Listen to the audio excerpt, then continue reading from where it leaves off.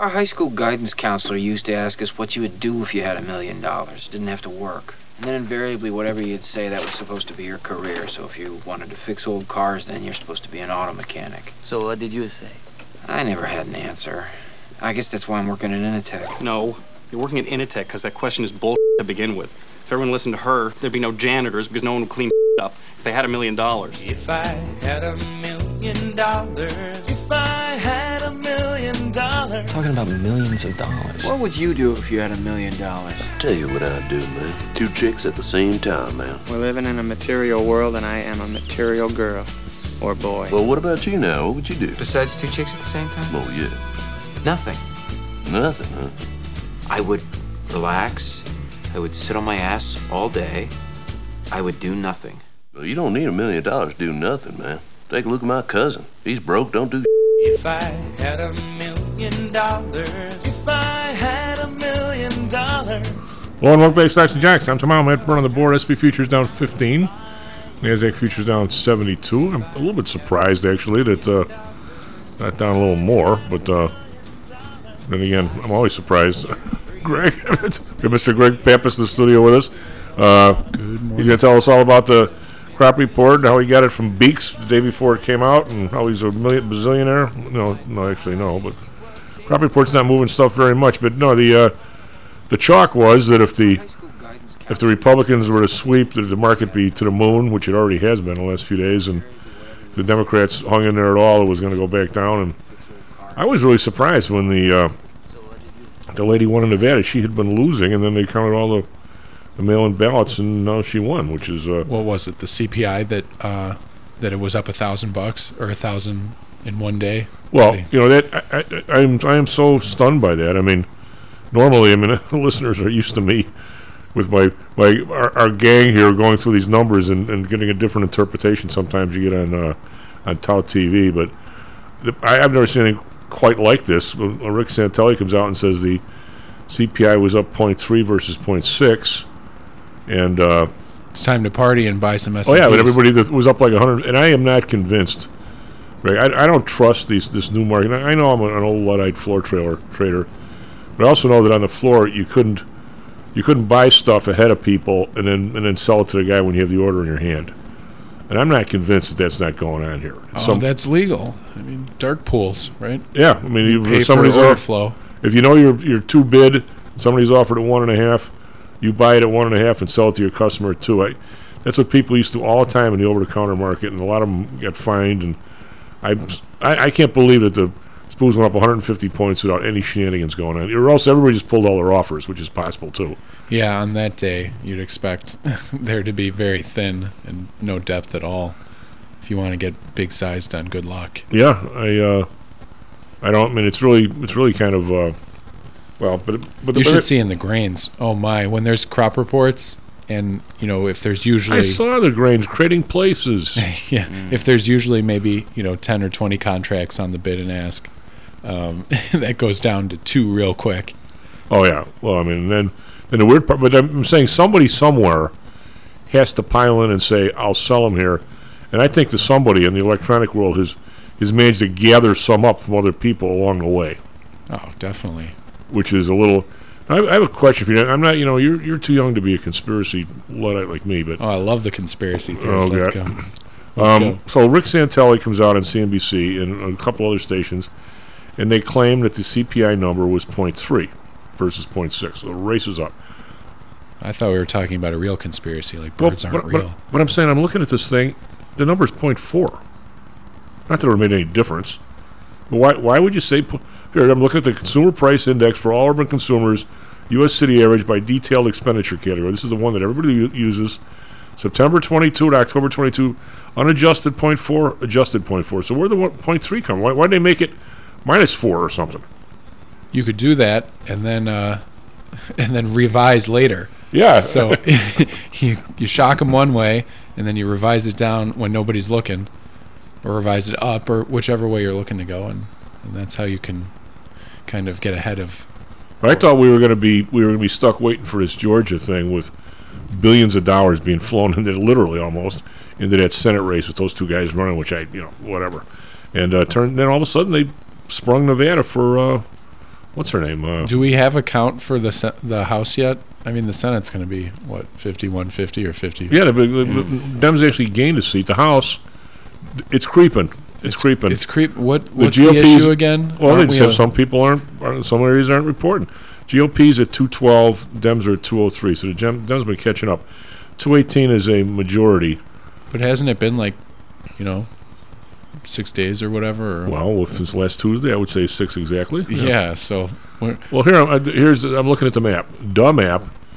And they got the green or the reds and the blues and the pink and the light blue, the powder blue, or where they haven't.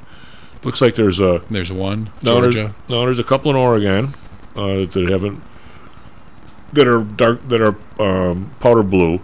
There's a couple in California. Actually, there's a few in California that look like they're pink, and a few that are dark powder blue. One in Arizona looks like it's not reported yet. It looks like it's pink. Colorado pink. Maine all powder blue. My estimate is the way this thing's rolling. You need 218 for the majority, and I think we're going to be 221 GOP. So it'll be a slight.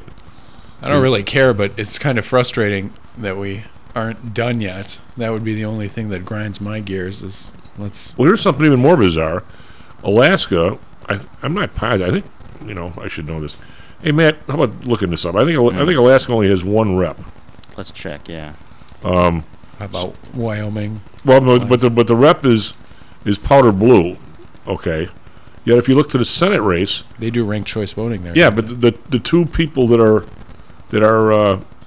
still. Let me see. I don't think it's been called yet. This is according to Wikipedia. Since 1959, one seat representatives. Yeah. Right. So if you look for the Senate has it. Well, now they've changed it to pink. It was powder blue. But the two people that are running that they can't declare who won. They're both Republicans. So the ring choice thing gave them both Republicans. There's lady. Is she the Inuit lady? I don't know. And then there's Lisa Murkowski, who I think is the incumbent, isn't she? So the Senate is two Republicans leading, and it looks like the House is going to be a Democrat, which is a lot odd. Strange. Yeah. You have Lisa Murkowski and Kelly Tshibaka. Yeah. Tshibaka. You did better at it than I did. Try my best. And but it's weird on these. You look at the talk about a country divided. I mean, the U.S. House, according to this map, I think it looks pretty good.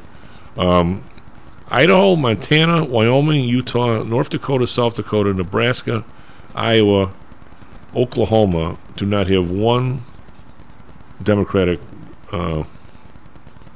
whatever person in the House. The only state that's like that is New Mexico. Well, wait a minute. Vermont, New Hampshire, Maine, and Rhode Island, Massachusetts, Rhode Island, maybe Vermont. So there's a few. But it looks like this huge hunk of the country is red. That's the norm, isn't it? Well, here, and you look at Nevada. All the urban areas, which are within a few miles of the cities. Well, I don't know how many reps Nevada has, but it looks like the state's like totally cut in half, where the bottom part's blue and the top is red. Huh. It's but I mean, it's just it's kind of weird. But I was listening to and I'm not a big fan of hers. She wasn't the nicest person on CNBC. Margaret Brennan. Yeah, I don't know if that's true or not, but I shouldn't really say that. But she's on Face the Nation, and so she had like a couple Republicans, a couple Democrats talking about the election, and it comes down to the guys in the House. They claim 120 of the House people, now whether they believe it or not, are firm Trumpers with the election was stolen last time. Which is a little bizarre. And they're going to be anti anything anybody wants to do.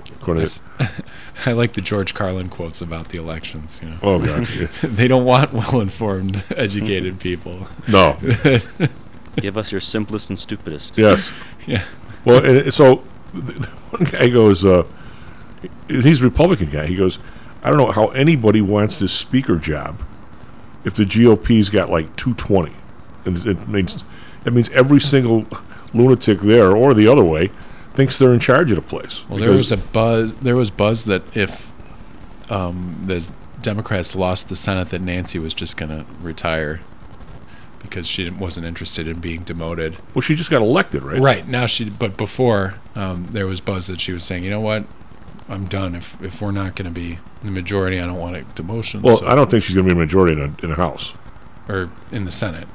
Well, she's House. She's the Speaker of the House. Or yeah, if they lost the House, excuse me, I'm too early. Sorry. Well, you know what? Even weirder is that evidently the Speaker of the House does not have to be in the House. Right.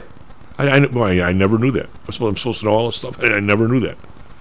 So the thing was, Just like you don't have to be a judge to be on the Supreme Court. were they going to name Trump as Speaker of the House? That would have been pretty funny. Well, then you get It's a loud house. then you listen to like 3 other people in the Republican Party, and the guy's going, "We just have to move on. We got to get away from this guy." And then they had this Democrat on there, and he was, I didn't like some of the stuff he was saying, but I mean I don't like some when these guys fall back to their party roots. I mean anyway, so but it's one of those things. I honestly believe to the both of you guys. If you don't listen to people that you disagree with, you never learn anything. Mm. And the weird part was this Democrat comes on there, and he's on this House Select Committee of January 6th or whatever. And evidently, he was one of the guys that was pushing for impeachment of Trump. Well, a couple days ago, Rubio was tweeting that they should delay their leadership vote. Well, they got to delay it until they know. Well, yeah, that too, but yeah, they're saying we need to reassess who's in favor of Americans. Well, I think that of course I'll get some pushback, but I think that this election on the Republican side put a fork in Trump. That virtually everybody, I won't say everybody, virtually all the people he back lost. Yeah, they definitely won more votes than they usually win, but they weren't in the right places. It's just kind of the election result was whoever convinced their base to come out more. Well, I think it's. What was the total? Like 50 to 44 or something? In what? In the nominal counts. I think the Republicans won big nominally, but it didn't matter because they didn't pick up in the important places. Well, I mean, you never. I mean, in Illinois, why do you need to go out and vote? You know who's going to win. Yeah. Tom Bevan was the one who was tweeting that stuff over the past few days. He was saying how it's so strange that there's been such a giant shift towards Republicans in the nominal totals, and then not really much difference. Well, the amount of women voting in suburban areas is evidently what Republicans didn't expect, and I think, and Maddie Weber said it last week. I think there's a huge backlash to this abortion thing. Oh, definitely. Not that. And the weird part, it's coming from people who don't want abortions. It's coming from people who just don't like the tone of the people that are thinking they're pulling the strings, the Clarence Thomas groups. Yeah, possibly. I mean, personal freedom is a big. Yeah. That brings people out, and especially if you're going to tell people, that they're losing rights. Well, I think didn't he that's say much that more persuasive than saying, "Oh, we're saving." No, you're losing rights is a fear-based tactic. Well, didn't he say like birth control is next or something? Maybe. I don't pay attention. Besides, well, anyway, to get back to my story about this Democratic guy, he goes during the impeachment procedure. They're fighting back and forth, the Dems and Republicans, of course. He goes, I told these Republican guys, I said, this guy is, he's a virus. He goes, he's not going to ruin our party. He's going to ruin yours. And he says, he has. I mean, he has. I mean, he goes, but no, I honestly believe that the party is now the DeSantis, Rubio, McCarthy party. It's not Trump's anymore. And I think that's a huge positive. And if they find themselves a couple of pretty good leaders between now and they can challenge real hard next time. Yeah, it's going to be more. Because all of a sudden, the 120 people that are serious Trumpers are going to be like the. Remember when Newt Gingrich ran the Tea Party group? The Tea Party group that was started on the exchange floor? Yeah, allegedly. But all of a sudden, those guys ran and they were going to be strict budget people. Give them what, 6 months? They were just as big a spenders as anybody else. And they got squashed pretty quickly. Yeah. Well, I mean, they decided, hey, why we stop spending when we're getting a piece of the action? It's just that was about the mortgages more so than anything. They didn't want to bail out the. Well, how long ago was that? God, it was. That was when Clinton was in office, so we're talking The Tea Party? Yeah, It was ni- Obama. No, it was Clinton. It was Newt Gingrich. The Tea Party was later. It was like, after the world fell apart and they... It sounds like something for Matt. I think it was Newt Gingrich was the speaker for the Tea Party, and he won the House from Clinton. Was it his second midterm election or something? Or was it the first one? I don't know. Why don't you check that out? I remember when Rick Santelli was yelling on the trading floor, and he was talking about bailing out second and third homes and mortgages and that stuff, and a bunch of the traders got fired up and they were yelling, and that turned into a clip on YouTube that went viral pretty quickly. Well, the strange part about that is, I mean, we were on the air. I don't know if we were doing this or Dan and I were on the score, but the thing was, I said, the thing you don't want to do. I'm not saying you should bail anybody out.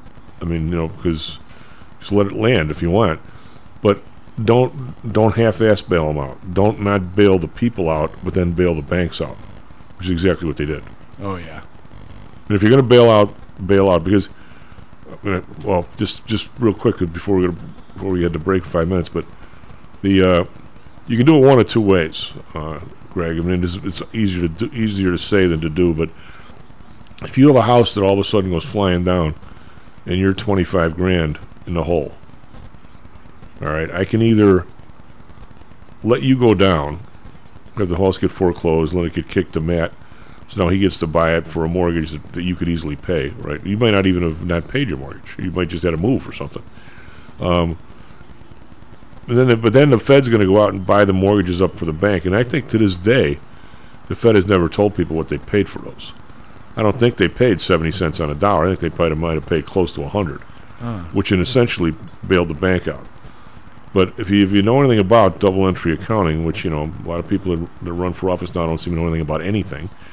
They know how to get money. They know how to get That's the game. Well, they know how to get their own money and that kind of thing. But the thing of it is, if they sent you a check for 20 grand, not saying they should have, and they earmarked that check that you can only flow it through to the bank, the 20,000 counts twice. How about that? Or if they let you go under and then bail the bank out for the same amount of money, they only help one side, and that's what they did. They only helped one side. I think it was on purpose. Because that's a true way to favor the business over the individual. Right. So I mean, the same way with the with you could do it with a lot of stuff. You could do it with the school. The PPP. Well, you could do it with favored the businesses over the individual. Oh, sure. Although they did send out more checks. I'm not sure what's the nominal totals were, but it's massive. Yeah. But the weird part of it is, although I have heard stories that a lot of this money is still unspent, but if you take the PPP number, and I have it here in my unspent meaning. No, if you take the PPP number in Illinois, it's like 100,000 or 200,000 firms got money. It's massive amounts. And I mean, some of the names in there, you'd be stunned. Spend it? Is that it? No, I'm saying if you took the PPP number, and I'll dig it up on the break because I have it in my what are the things you save? My save spots. Bookmarks. Yeah. If you take the amount of money they sent everybody by check, the people like us, and you look at the PPP in Illinois, which is incredible amount of dough. Right. That whole mess, countrywide, was still only like 25 to 30% of the total. The rest of it went to like the United Airlines of the world and those kinds of places. I mean, it's even though people think for the first time they actually sent me a check, which is probably majority of it. Majority did not go to you, and it didn't go to small business. Oh. And the even weirder part is how many with the ensuing inflation. If you were to bring in, just go and random sample 50 people, just go on whatever street. Actually, you can't random sample going around on the street, but if we random sample properly, people making between $35,000 and $100,000, how many of those people think that what they end up getting? Was it $2,500, $3,000 check? Yeah, I think it was you got $1,200, then you got $600, then you got another anyway, say it was $2,500.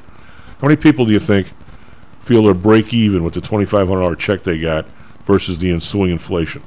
Ensuing inflation? Yeah. They're behind. Well, sure they're. Especially if you without lost a doubt. your job. Absolutely without a doubt. Actually, I went over my numbers. Do this after the break when Jan comes in. Went over my numbers here a little bit on this stupid little calculation I did. I went over them again, and I'm absolutely horrified when these numbers came out.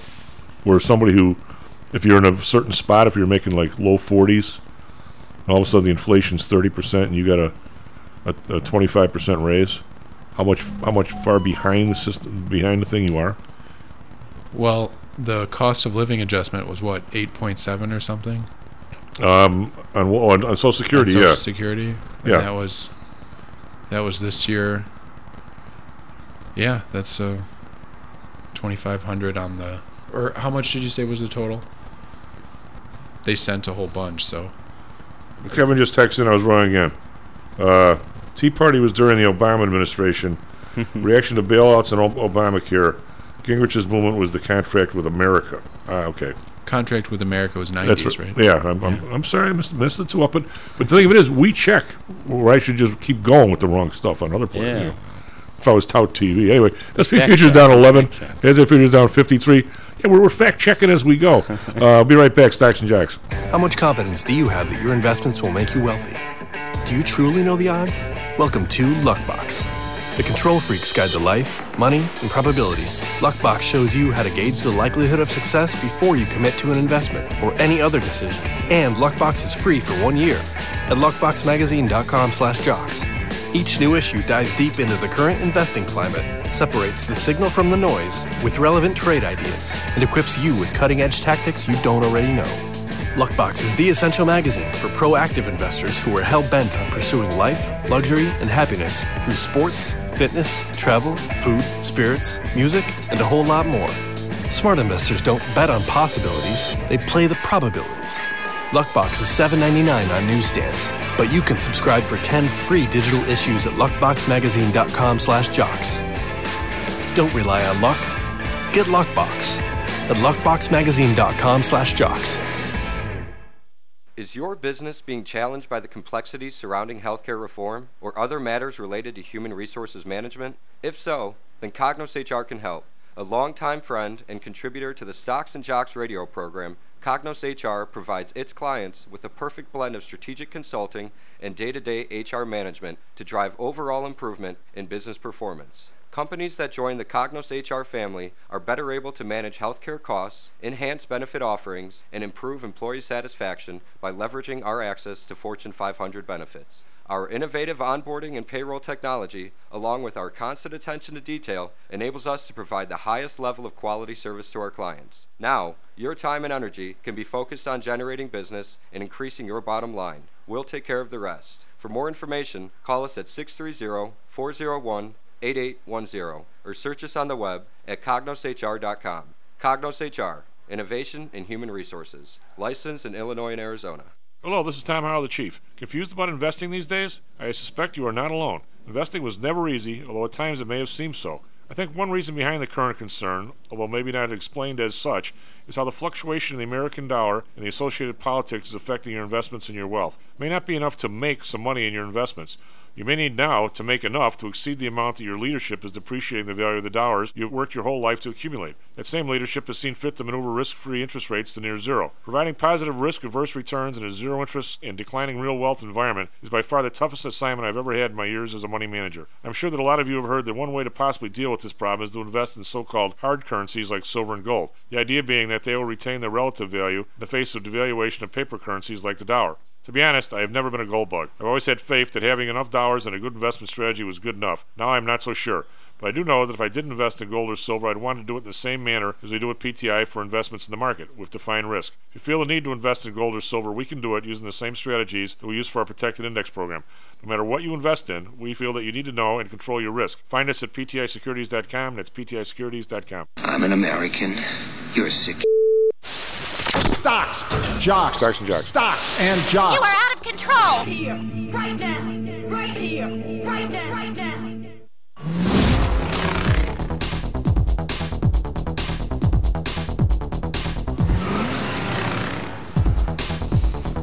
Hello, North Bay Stocks and Jocks. I'm Tom Howell. I have Greg Pappas here. I got so much stuff open here. I gotta get back from the FTX users. We're gonna have we have Mr. John Flanagan with us here, but we're gonna at 7 o'clock. We're gonna have Carl to call in for just a few minutes, steal from John's time, but even John will stay here because I'm going to be perfectly blunt. I don't understand. What is this stuff now that these guys are buying, Greg? As a way to get into there's a loophole in Bahamas law that if you buy these... yeah, they can't pass out money from crypto. They've gated that all, but you can apparently pay in NFTs. So people are doing some kind of NFT arbitrage or trying to get money out via NFTs. So, which I totally don't understand. But anyway, SP futures down 11.50, Nasdaq futures down 57. The weird part of this, Greg, though, is whenever I say I don't understand, as soon as I do understand, I'm sure it's something somebody's done before. some other way for people to steal money. Dow futures down 69. Over in Europe, we've got the DAX up 54.4%, FTSE up 21.3%, CAC around up 26.4% because they didn't run up as much as we did on Friday, I don't believe. Nikkei down 300, that's a full 1%. Shanghai down 4, call that flat. Hang Seng up 294, 17,619, that's a long way. I don't think it was, 6 trading days ago, Greg? These guys were 14.5 they touched. Now they're 17.6. That's SoftBank shares are down 14%, however. Whatever. Well, he's the king of big shots. Oh yeah. Just a way review on Friday. Dow was up 32. S&P hour was up 36. Nasdaq up 209. A couple of medical stocks were down. I don't know why the medical stocks were down for everything else was up, which is bizarre. So the Nasdaq had a huge week. S&P had a huge week. Dow not as much, but they've been up before that. Bonds up 5 basis points, but still under 4%, 3.89. The Bund down 3 to 2.12. Japan unchanged at 0.25 or 0.24 actually. Oil down $1.06, 87.90. Brent 96 cents, 95.03. Natural gas up 39 cents, 6.27. So back up over $6. Gold down 8.90 but 17.60. They had a big week last week. Silver down 11 cents, 21.55. Copper down 8 cents, 3.82. We've got Bitcoin up 280 with 16,780 hanging in there by a thread because if this thing starts to go down, we got issues. And we have the U.S. dollar is going the other way today. It's actually up a little bit, so the euro is down to 1.029. Again, 2 weeks ago we were talking 0.97, so that's a 5% move in a currency in like 10 or 12 trading days. That's huge. That's about the date, or that's about the yearly vol. Yeah, that's like the yearly vol. And plus, I'll just say briefly without going into it too technically. If you trade options on this stuff, when the volatility is really low, your curvature is incredibly high. So if you've got an option that's maybe the $100 at $1, and the thing's trading $1, your delta's 50, but if it goes to 101, you're like already 100, which is incredible curvature. So if this thing moves around like this, it hurts you a lot more than if like Tesla moves a couple of bucks. Not even close, right, Greg? Well, it depends if you're long or short. Well, therein lies the rub. Matt, what do you have for us? Traffic, weather, sports. Yeah, well, good morning. Currently, Bears. Yeah, the Bears. Disappointing again yesterday with their third loss in a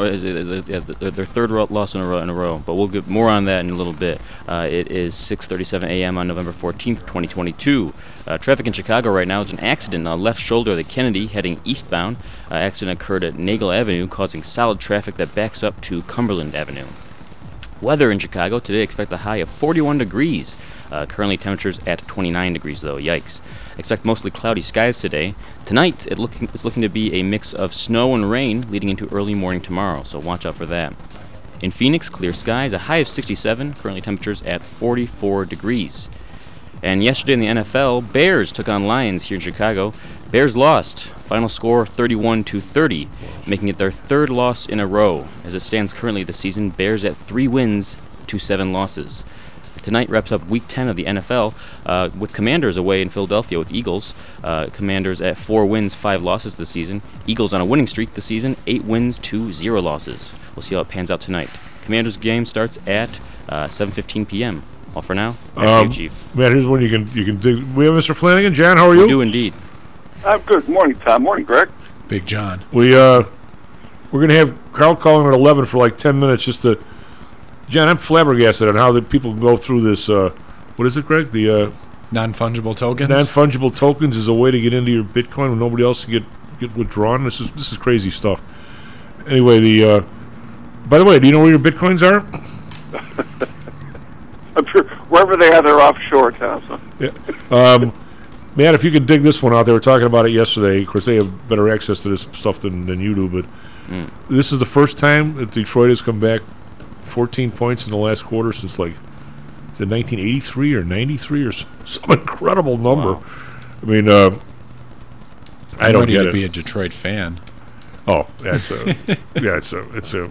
How's that for sacrilege? Well, you know, John, I don't know if you remember, who was the guy? Was it Matt Miller? The guy who was on the air, and then he went to be the general manager, and they paid him all that money. In 1 year, Detroit had there's a thing you can read in the summertime. There's a lot of teams that are over the salary cap in the summertime because you're not paying anybody, and you get rid of some of the guys before the season starts. But the Lions were like the number one team over the salary cap, and the year before they'd won like one game or two games. Remember the guy drafted those receivers, the 2 or 3 receivers in a row that he paid massive money to, and but they didn't have any line or any quarterback. It was like the weirdest thing. But the Bears are just, but everybody's all gaga about this quarterback, and he really is special. But okay, here's a question, Chief. If you're building for the future and you have a quarterback and that's about it, why would you run him as much, every other play? I was going to say that. You're out of your mind. And what do you believe about the quarterback if you're, sending him on suicide missions every other play? Well, I'm going to say that he's different in a lot of ways. I think you could have him run. If all of a sudden the thing breaks down and he's on a roll, you could have him run to the sidelines and just go out of bounds 10 times a game. And if he's smart enough to do that. But they're claiming they're playing for the future. What's I'm saying? But I'm saying that's not. I'm talking about the quarterback draws and quarterback runs where he's expected to get tackled. That you can't do, I don't think. Well, they're doing it. I know. Big time. I know, it's crazy. Which is confusing to me because maybe they think he's replaceable. I don't know. That's the only explanation I can come up with. No, he's their entertainment. He's how they're paying nobody else, how they're massive under the salary cap, and how he's all everybody's talking about instead of how they're losing every week, and how they got nobody else. So that's the strategy? Yeah. But they've only got entertainment for 1 year then. Well, or 2 years. Well, that's the point. They never get to the thing where one of the guys yesterday, the kid from Wisconsin, had a huge game. Was it Stanford? So next year it's going to be someone else doing the entertaining? Well, I don't know how you replace all those people. The defense has 1 or 2 people that could start for anybody other than them.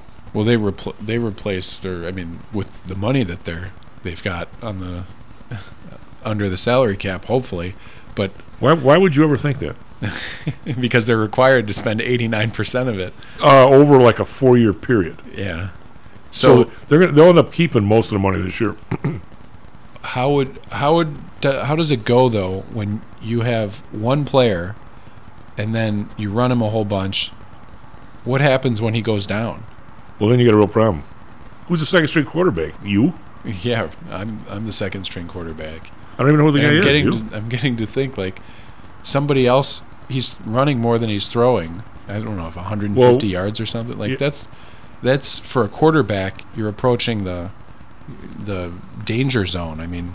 You get hit too much, your knee goes out. You tear the ACL, your knee gets turned inside out.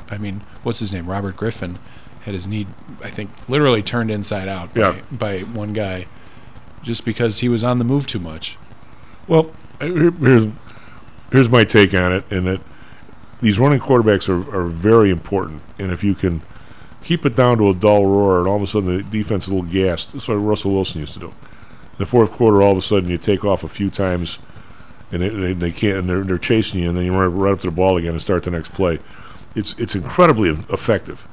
And I also think that if these guys are running as fast as this kid is, if they're giving you the 3-man rush or something, everybody's downfield, then you just run around end when nobody there and run 10 yards to the first down marker and out of bounds. I think you're smart enough to do that and keep it down to 6 or 7 runs a game.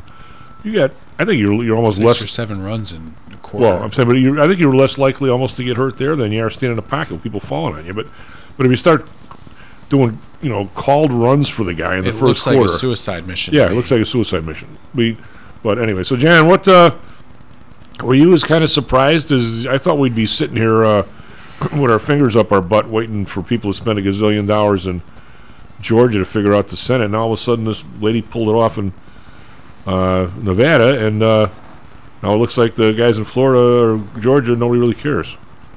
Well, it doesn't much matter in the big picture now because it looks like the Democrats are back in the control seat. But anytime you got election results dragging out this long time, it's bad for business. It doesn't increase people's trust in the system. It doesn't make things look on the up and up, even if they may be. And I don't know that they were, but I'm less inclined to think they were, given the way this is playing out. And it looks like this as long as they have mail-in voting up the wazoo, and ballot dumps that all seem to go 65% one way, you got to believe there's something fishy about the whole system. And I think it's going to be a really hard sell to get people to continue to participate in the system when it looks like it's so corrupt. Well, I mean, the thing in Nevada was just plain close. It's 487,000 votes to 481. I mean, right, but it's the dragging out of it that makes it look and close, Arizona close does it enough on for purpose. It to flip. And that's what I think smells to a lot of people.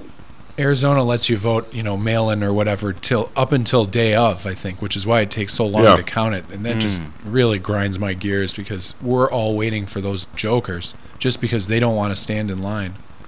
Well, Arizona's 1,243,000 for the Democratic guy and 1,115,000 for the Republican. I mean, none of these things are. I mean, what's Pennsylvania? I mean, it's got to be really. Well, no, Pennsylvania's more. It's 5% difference. And you add to this, the mail-in votes are one thing. I think early voting is just as corrupting a procedure too, because it doesn't allow people to make up their minds at the last minute, and this is often the case in campaigning, where gaffes or stupid answers or stuff that comes out. If you've got some kind of an embarrassing story in the days before an election, if somebody casts their vote 2 weeks before that, it conceals the effect that should have on the election result. So I think early voting, all this stuff, is just a way of making it less likely that you get a read on what people have really accepted and what they're willing to accept in an election. And I think the whole thing is just, a sinking. Yeah, I think that, I would say right now, you could hold the next election today, and 50% of the voters know what they're going to vote for. That's the usual case. I don't think so, Tom. I mean, it's gotten so. To win an election, people are so scared at what's going on now. But I'm saying I don't think they hear anybody with the kind of solutions that they really want to get behind. Tomorrow, let alone 2 years from now. Right. I don't hate to pick on my friend Jan, but I'm going to say right now, the next election, 2 years from now, the presidential spot, without even know who's running, I know who you're going to vote for. I don't know. At the margin, stuff changes, but see, the general bases don't change. Well, Jan's intelligent enough that... Do we need elections at all, Tom? Well, I'm saying that some people are so rock-ribbed on the Republican side, and some people are so rock-ribbed on the Democratic side. It doesn't matter if a guy's... John Wayne Gacy could run on one side or the other, and he's going to get votes. You got a lot of faith in us today. Yeah, the Republicans picked up how many millions of votes this time around, and just as Greg was saying, they weren't distributed in a way that made it advantageous, in the number of seats. Oh, I found it, guys, in Maricopa but the balance County. Surely shifted from 2020 quite a bit, and that's a story that I think I don't think a lot of those people could have predicted 2 years ago they might be voting Republican. But how can you even, in some states, and I'm not going to say one way or the other here, but in some states, California, Illinois, why would I, if I wasn't going to vote no for judges, why would I get off my dead ass and go down and vote for Tammy Duckworth when I know she's going to get 80% of the votes anyway? It's not worth. But what I want to ask you, both of you guys, though, is this thing about these elections and who's rigging them and doing whatever. Every time you see something that on one side or the other it looks like one's pushing one way or the other, then you see something else and you wonder, where did that come from? I was again, I will, in full disclosure, I'm the wrong person to ask because there's a little Adams play lot, can't be 100 yards from my door. I walk down there's never anybody there. That's my precinct. The thought of me going further to vote the day before or to mail in? Why? When I can just walk right down the block and the people are pleasant. I mean, but then I see this thing in Nevada where they have these super precincts. Don't they have any schools or churches in Nevada? It's the middle of a shopping center. These people, there's like 500 people in line. They're all young people. You know, guy's there with his girlfriend or whatever, and she's heading off to shop, and she comes back, and he shops while they wait in line for time. I guarantee you, John, none of the older people in my neighborhood would put up with that for a second. But what is that all about? I mean, I don't know which side's doing it or whatever, but I'd certainly mail my vote in if that was me. I'd never go to Oak Brook and wait in line for 2 hours to vote, would you? Yeah, but not all the way up to the day of the election. They were saying in Maricopa they've got 290,000 votes being dropped off on day of. Well, that's going against John's point. If you're going to vote early, you can actually vote. Well, I'm saying I would drop it off if I had to go wait at Oak Brook for an hour and a half to vote. Well, now why would I? I'm saying that there's all kinds of stuff going on here that I don't know who's pulling the strings. Because on one side, you're right. The Democrats are trying to get people to do voting that maybe they shouldn't be voting. You also look at somebody's trying to make it harder and harder for somebody to vote. I don't know who's. I think both sides are interested in that, Tom. What John was saying. This is why I think you're a little premature to discount Trump's effect on 2024, whether he runs or not. I suspect he will run, but the people who were behind Trump and the people that saw him as the saving grace between two despicable parties with no choice between them at all are going to be very much in evidence. Neither one of the party leaderships that I can see now, whether it's Democratic or Republican, have any interest in improving the voting system because they've kind of got it where they want it. And but I don't think where you want it. It's It's not all where over the most people place. want it to be. I don't think where you and I want it to be necessarily. But it seems to be working just fine for the people who want to stay with what they've got and don't want to they want to have an easy way of fending off any threats from anybody who's got any kind of appeal on the ground. Somebody who could really create some kind of wave. I don't think this kind of election system at all allows for that kind of thing anymore at all. So we're just going to have to sit back and watch people who we don't trust with anything controlling the process by which they get reelected all the time. Well, Matty Weber and his wife went and voted early. Like, what'd you do that for? He goes, well, we thought we might be busy at work today and then a Tuesday. So they went on a Saturday. He goes, the place was like 4 times further than the precinct. And they were in his library, thought it was a small line. It turns out it snuck up the stairs all the way to the top. There were like 200-300 people, and it took him a couple hours. He goes, it was hotter than hinges of hell in there, and I got my winter coat. It was brutal. Right. Well, that just, if early voting is supposed to make it more attractive or easier, do you think that has that effect? I don't think at all. Well, again, I'm the guy who walks down the block, but I also know there's been areas where precincts have been closed. People have to hustle around to places, can't park and all kinds of other stuff. So, is it early voting when it's day of? Well, I would say that, let's put it this way. If I could fill out my ballot, of course, if I could do that, I wouldn't have the nice pen that went through everything, right, John?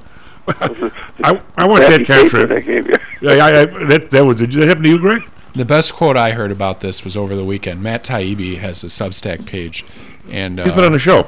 Yeah, he's got a great Substack page, and he interviewed Walter Kern, and Walter Kern said that if they counted money the way they're counting ballots, those people would be in Lake Mead tied to a cinder block. Like they are very,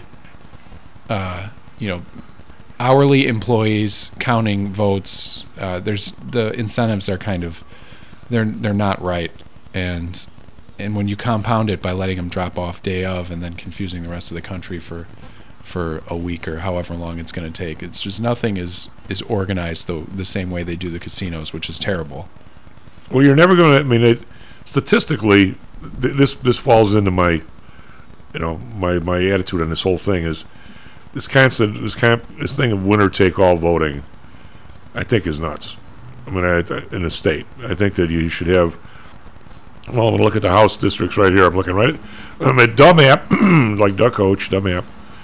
I don't see how in Illinois you have how many states or how many districts voted. I'm going to say that geographically it's mostly red. Okay, now you got blue by all in Chicago. You got blue in the middle of the state. You got blue by Rockford and those areas. Now, why in a presidential election to those people who in all those red areas not be represented. I think that's nuts. I honestly think that's nuts. And I'm right in the middle on this, and I'll say this. Both sides tell me I'm goofy.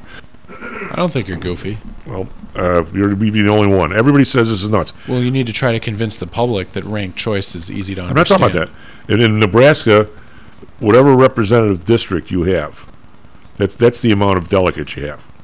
Yeah. So whoever wins the district gets a delegate. So if Illinois is 60% Democrat, 40% Republican, the 40% Republican get 40% of the delegates. And I think they should. And guess what? If I'm a Democrat in Wyoming, and if I can get 20% of the state, I should get 20% of the delegates, even though there's only probably 2 delegates in Wyoming, so it's not going to work. But you know what I'm saying? If Nebraska has that. Of course, Nebraska is all red, so I don't think it makes any difference. But still, I don't see why. Because now in California, Illinois, or in Wyoming or Montana, it makes the popular vote useless. Because what's the point? What's the person of? Why would I campaign in California if I'm a Democrat to win by 5 million versus 4 million? Or in Illinois? Or why if I'm a Republican, why do I spend any time in Wyoming trying to win? I would just say, to counter that, Tom, that if you start, fractioning delegates, you trash the electoral college and just have all these individual districts getting their say at some kind of substitute for the electoral college, you're going to have many more deadlocked elections and a lot more horse trading, like happened in contested elections when there wasn't a convincing win in the electoral college, and it went to the House of Representatives, and it dragged on for months with all sorts of dirty political dealings to get to a result. And the idea behind the electoral college was to get a convincing result quickly that seemed as fair as you could make it when you've got all these states that have a piece of the puzzle to contribute. It isn't a perfect system. The alternative, I think, would be worse and would destroy what remaining confidence people have in the election. All right, let me get this straight. In the Florida situation, the biggest example was the hanging chads, Bush versus Gore. And people forgot the fact that the hanging chads thing screwed the Democrats. All right, I get that part. What's hanging chads? Remember the things didn't go all the way through? Yeah. The punch cards. The punch cards. Those were all we had it here in Illinois, too. Yeah. Punch card, they didn't go all the way through, so it was a great hanging chad story. But also, what people forget is a reasonable chunk, not a real lot, but some of Florida is in the central time zone. So the idiots on TV thinking that Florida was all Eastern time zone and you can't call an election until the polls close, they essentially called the state for Gore before the polls closed. Then it turns out he didn't win because of the Chad thing. But I'm going to say that a minimum of 5,000 Republican voters thought he'd already lost in the Panhandle and didn't go vote. So both sides had an axe to grind, and the thing was so close. If you're a second grade statistics student, you're going to say Florida is a statistical dead heat. So if it is, half those delegates should have gone one way and half should have gone the other. The idea that you need this winner and one man, it's going to come down to one vote, that's such a crock of crap. I can't even go there. If a state's 60-40, why? I know I guess it was a great idea, as John said, when everybody was sitting around Philadelphia in 1776, but it's not anymore. You don't. Well, the House is that way, right? And then the Senate is 2, and then the president is winner take all. Is that what the rationale was? You need the tiebreaker, maybe. Well, the electoral college. So but in those days, the electors could kind of vote their own way, right, John? Right. Well, the reason for the electoral college was that they didn't want states with bigger populations than smaller states always controlling the election's outcome. And it's bad enough as it is with the size of the flyover territory we have in the campaigning process, where people just don't go to states that don't really count in the total, on election day. But the problem is if you reduce this to the individual districts deciding how they're going to vote for, you still have the issue of larger states managing some way always to outvote the smaller states, and it's one step short of having just a popular vote. I'm not giving them the ultimate dispositive thing here. I just don't see that that's going to increase confidence in the election, and it will cause a geographic manipulation so that the population centers, whether it's the East Coast, the West Coast, the center, whatever, are going to have proportionally more representation than they're entitled to. I think California loses. Because right now they go Because all they've got blue. so many Republicans that. And there's so many Republicans that don't get a count. I think it's absolutely the opposite. Well, I don't think it's going to be the opposite. It will just be more scrutiny that you have. It'll end up with more people voting. More deadlocked elections, I think. There can't be more dead. But the idea that we start out an election and everybody's here, why should I walk down the block? Why should the guy in Wyoming who's Republican walk down the block? Yet if I move my carcass over to Pennsylvania, all of a sudden I mean something. Well, that's always been the issue for voters. Well, okay. A lot of things have always been. I'm just saying this doesn't make it any more likely people are going to participate more vigorously in the process if you were to do this. You'd have the same people bowing out of the system because they don't see it responding to if I'm a Republican in Southern Illinois, I am much more likely to go if I thought that my district we could send one guy. Give you the same amount of delegates. Anyway. Maybe of course, if it goes to the House of Representatives, which is the fallback for if they can't reach a result in the Electoral College, that's when your representative does matter. All I'm saying, California could have 10 million Democrats and 6 million Republicans. All I'm saying is that 6 million right now don't get a vote, which I think sucks. But you're not going to change my mind on this, and I'm not going to change yours. But they get a vote if the process doesn't work, Tom. And this is why they had to come up with some kind of a system that made it look like they were trying to protect the smaller states from the power of the bigger states. Okay, but I'm saying... But in the event they couldn't get a result that way, it would go to the House of Representatives, where your individual representative does greatly matter. They're the one casting the vote for the president. Yeah, well, we hope that never happens. SP futures down 11, ASW down 55. We get back. We have Carl on for a few minutes. Not to interrupt John's whole time, but just talk about this Bitcoin, because I said I'm a little over my head. Make that a lot over my head. We'll be right back, Stocks and Jocks. Are you one of the millions of people who suffer with pain? Do you wake up in the morning with stiffness in the lower back or neck? Why are you using medication to cover up the symptoms without treating the actual cause? Painkillers, muscle relaxants, and anti-inflammatories are not the answer. At ChiroMed, physicians are trained to detect the cause of your symptoms and to correct the underlying problem. If you're ready to listen to common sense and do what it takes to make changes in your body that can affect your health for the rest of your life, give ChiroMed a call and set up a complimentary consultation. They are located in Orland Park and can be reached at 708-403-2727. 20,000 patients over 22 years have been treated at ChiroMed, and over 90% of them have had positive results without medication or expensive surgery. Isn't it time you did something good for your body too? Give ChiroMed a call, 708-403-2727. That's 708-403-2727. Let's get you pain-free and living again. Hi, I'm Audrey Johnson, an owner of Home Source Realty and a frequent contributor to Stocks and Jocks. If you're nervous about the stock market and considering diversification, or are looking for a rate of return way better than your banks, consider adding rental properties to your portfolio. Whether it's a condo, single family, or multi-unit building, I can help you select a property that meets your financial needs. Call or text me at 708-349-3456. That's 708-349-3456, or visit my website at myhomesourcerealty.com. That's myhomesourcerealty.com. Stocks, jocks, Stocks and Jocks. Stocks and Jocks. You are out of control. Here, right now, right here, right now, right now. When you come in on Monday and you're not feeling real well, does anyone ever say to you, sounds like someone has a case of the Mondays? No, man. No, man. I believe you get your ass kicked saying something like that, man. Big John. Big John. Every morning at the mine, you can see him arrive. Well, welcome back to Stocks and Jocks. I'm somehow Greg Pappas in the studio, John Flanagan on the board, SP Futures on the phone. Also, Mr. Carl. SP Futures down 13. His Futures down 65, and now all the guy does is sell pork sausages from his grave. Jimmy Dean, right? That's right.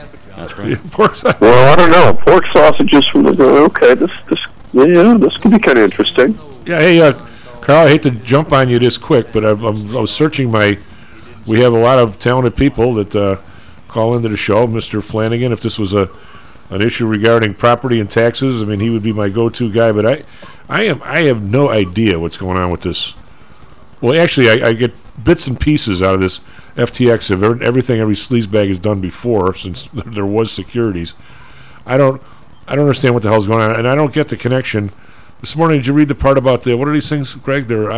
Non-fungible tokens. Somehow there's a Bahama law. How do you get your money out of there that you can't if you just want to withdraw? How does that connect? Well, so the the FTX thing is the reason you have regulated exchanges when it comes to securities and things like that in the United States. Okay, the classic, for people who don't trade actively, the classic example that everybody knows because we've all seen the movie is in Trading Places at the end. The guy comes up and says, "Margin call, gentlemen." you know darn well we don't have $350 million in cash.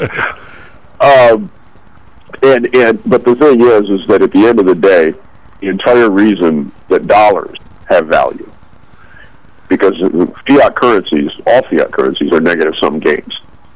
Okay, I don't care what they are. I don't care if it's cryptographic or otherwise, in that it costs energy, costs input in order to print dollar bills, for example, right? It costs energy in order to so-called mine cryptocurrencies and process the transactions. All of this has an energy cost. And the laws of physics say that you can never, ever, under any set of circumstances, profit from that, say much less even break even. Right? Thermodynamics says you can't break even. It also says you can't avoid playing, by the way. But the reason fiat currencies are viable is because a government can add energy to the system anytime it wants by taxing the other things that people do. And in addition to that, the government can and does compel that you pay your taxes in that currency. And so as a result, there's an external energy source, and this is why fiat currencies work, and it's why they're viable. It's why we all use dollars in the United States. It's why you use euros in Europe and whatever have you. Cryptocurrency doesn't have any of this, and so there is no fundamental value behind any of this. It's worse than tulips, and then at least with tulips, you have something pretty to look at. At least you had a tulip. Yeah, at least you had a tulip, and it's pretty, okay? Now, what value that has? Well, that's the beauty is in the eye of the beholder, right? But so what FTX did is what many of these so-called exchanges have done. They started issuing tokens essentially against themselves. Now, this is the same thing as you and I running off $100 bills on our laser printer in the morning. And if we tried to do that, we'd go to prison. The reason you can't do it with a regulated exchange is because if you try it there, you're going to go to prison. If you say, I have 5 shares of IBM that somebody holds, and they really only have 1, you're going to go to jail. All right? Now, yes, I know a lot of people get away with, the game playing with naked shorting and things like this. Well, Carl, their own token, that FTT, they kept issuing that. Would that be somewhat the same, so maybe we can all understand it? Would that be the same as IBM leaking out like more stock every month without telling anybody they actually were, and not up in the amount of shares outstanding? Right. It's essentially what it comes down to is it's the emitting of credit on an unbounded basis and without any disclosure that you've done it. And so as a result, you're destroying the internal value because it's the classic thing. If there's $1,000 in the economy in total and there's 1,000 bushels of corn, on average, the price of a transaction of a bushel of corn is going to be $1. Those are the only two things that are in the economy because that's just how it works. The clearing price is going to be about $1. If you double the number of dollars to 2,000, the average clearing price of a bushel of corn is going to be $2. Carl, is that now? Right. Is a lot of the listeners, especially maybe the older listeners, have probably been in some of these dividend reinvestment programs, one way or the other, where you put your dividends back in, you get more stock, right. Or you can actually, AT&T used to be able to send them a check and they'd buy you more stock. But now AT&T has to go out and if it ends up being 40,000 shares a month that they're sort of issuing, they have to go out and buy that from the market to even it up, right? They don't just get to wing it out there, correct? Well, yeah, unless they register a secondary offering, right. Yes. Right. So the thing is that if everything's registered, then it's all on the up and up because everybody knows. And if you change the divisor, you change the divisor. But everybody knows this, and that's going to have an impact on the market price. The there's two things that are especially disturbing here. One is that FTX is alleged, did this, which in any kind of regulated environment would be wildly illegal. It's not the first time we've seen this kind of thing happen with these crypto exchanges. And they were reaching into customer funds in order to make it look like they had the ability to do this kind of thing, which is, an MF Global kind of situation, right? They reached into your account, from what I understand. Again, I'm asking the question. They reached into Carl's account, took out $1 million, and dumped FTTs, which is their token that they just ran off, basically, and dumped those in your account and told you were even, without letting you know that they just created more FTTs, correct? Well, I said I had the $1 million. I really didn't. Yeah. Right. I mean, essentially, they created accounting entries in order to make it look like the funds were there when they weren't. And of course, this gets exposed when people start trying to withdraw the actual money, because you have to come up with the cash, right? And they didn't have it. But the other thing that's very interesting, it's an allegation at this point, it hasn't been proved yet. But beyond the garden variety fraud of basically, commingling and stealing customer funds and rehypothecating things, which the allegations are that this is traceable all the way back to as far as 2019. So this apparently been going on for a while. And it works as long as the price continues to go up. That's one of the problems with these kinds of scams, is that as long as the price continues to go up, people believe in it, they don't take their money out, and you never get caught. But in addition, there is an allegation that somehow Ukraine got involved in this, that cash funds that were put into the Ukrainian environment by Congress, okay, remember, we were supposedly paying these people salaries over there and have been for some time. Cash funds were recycled back into FTX, and then out of FTX came an unbelievable amount of money in the form of campaign contributions into Democrat super PACs. Now, if any of that is true, not only is that a wild-eyed violation of the law, because it is ridiculously illegal for any foreign entity, I don't care what it is, to make any kind of contribution, I don't care how you do it, to a U.S. election campaign. But they do. They do, somehow. Well, I understand, but we're not talking about small ball here. Yeah. This guy that ran this thing was Biden's second largest campaign donor in 2020. Yeah, well, they also were like the single biggest benefactor to like NBA or something, weren't they? And they paid what? Yeah, I mean, they were naming sports stadiums and all sorts of. I mean, all sorts of crazy stuff.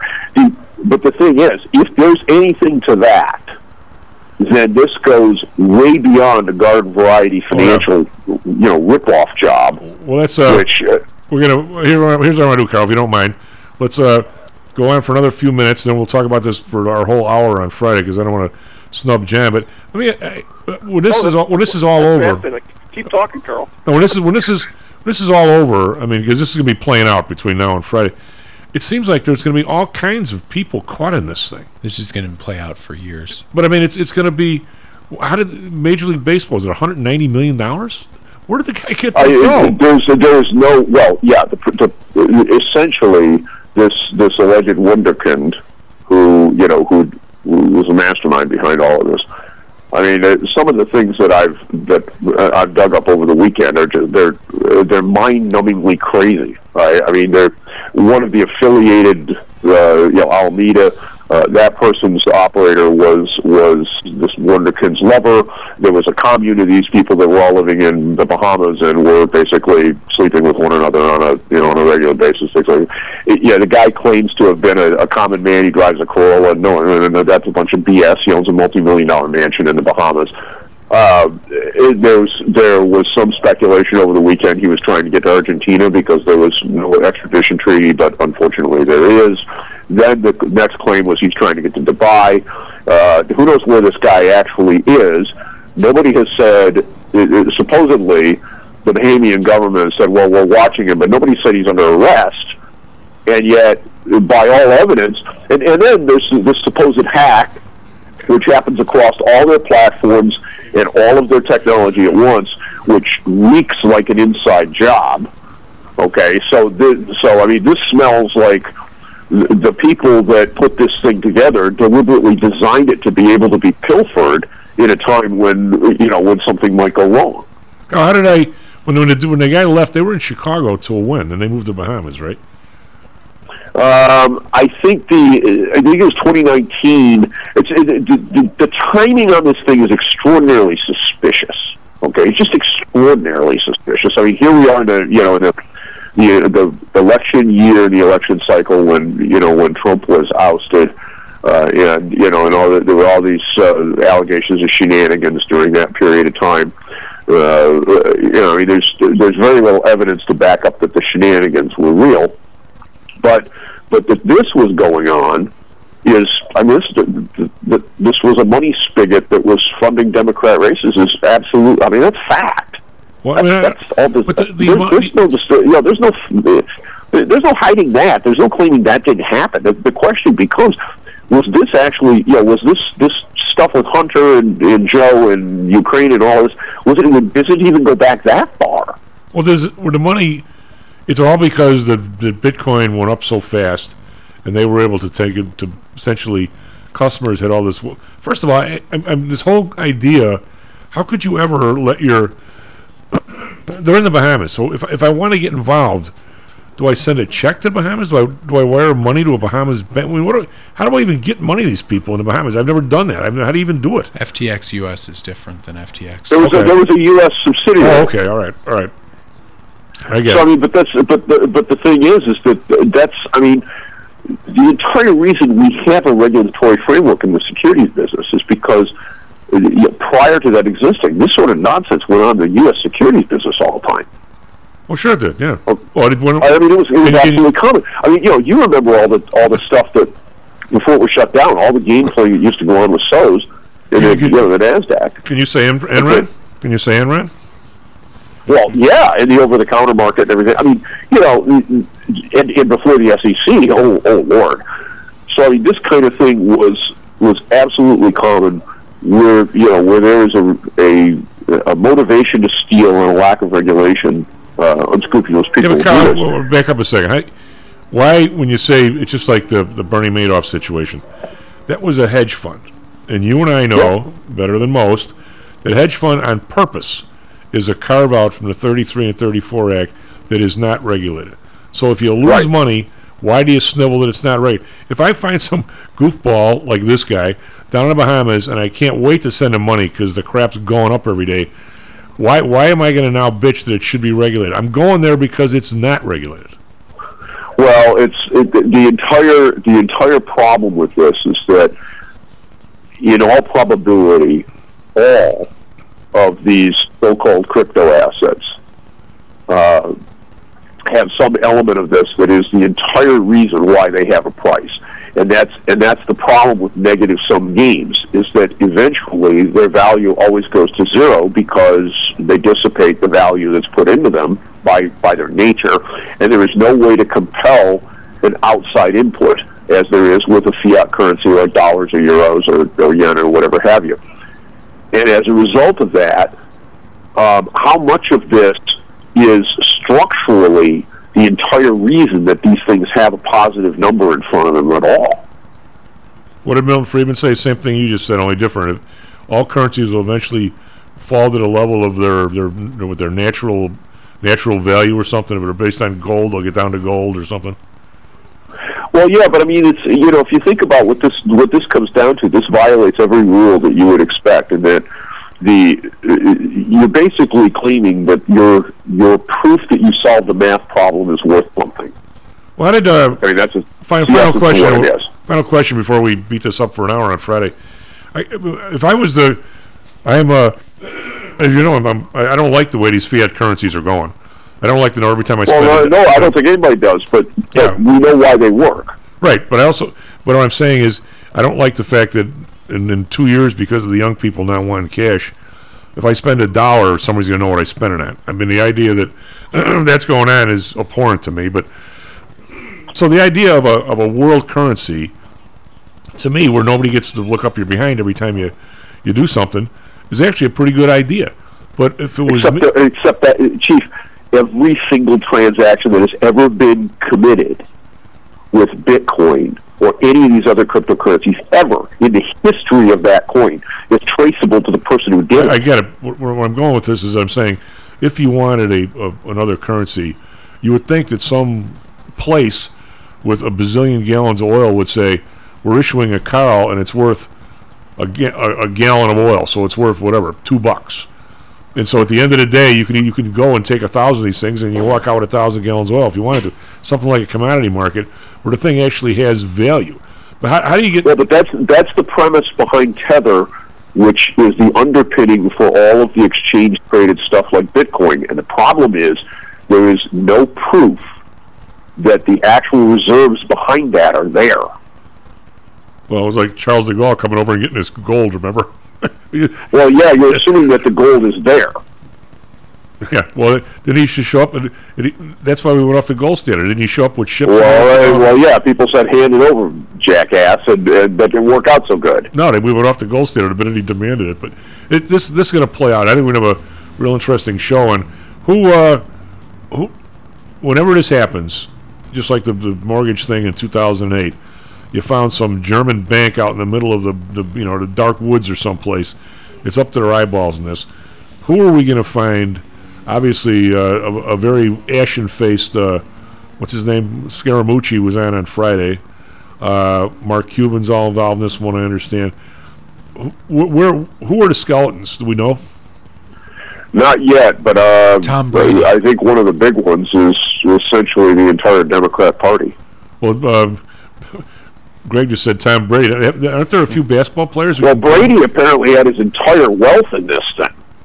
Didn't a lot of basketball players? That's probably... Yeah, this is well, I mean, these guys were running commercials all over the place. You should see some of them. They're still up on the net. You can find them.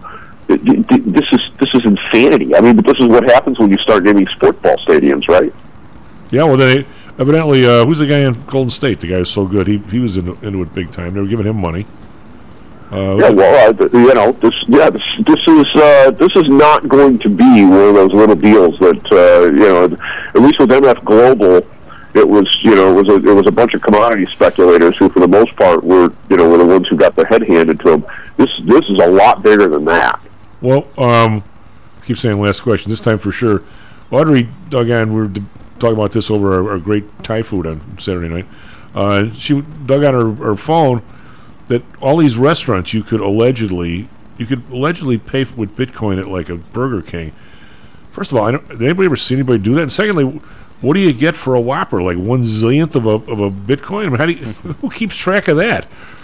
Well, it's the thing is they're infinitely divisible, but every transaction is actually out there. So if you did this, and then of course the restaurant instantly converts it to dollars. So it's BS because they're immediately turned back into fiat currency. Nobody sits on them if they got a brain in their head, especially with this kind of volatility.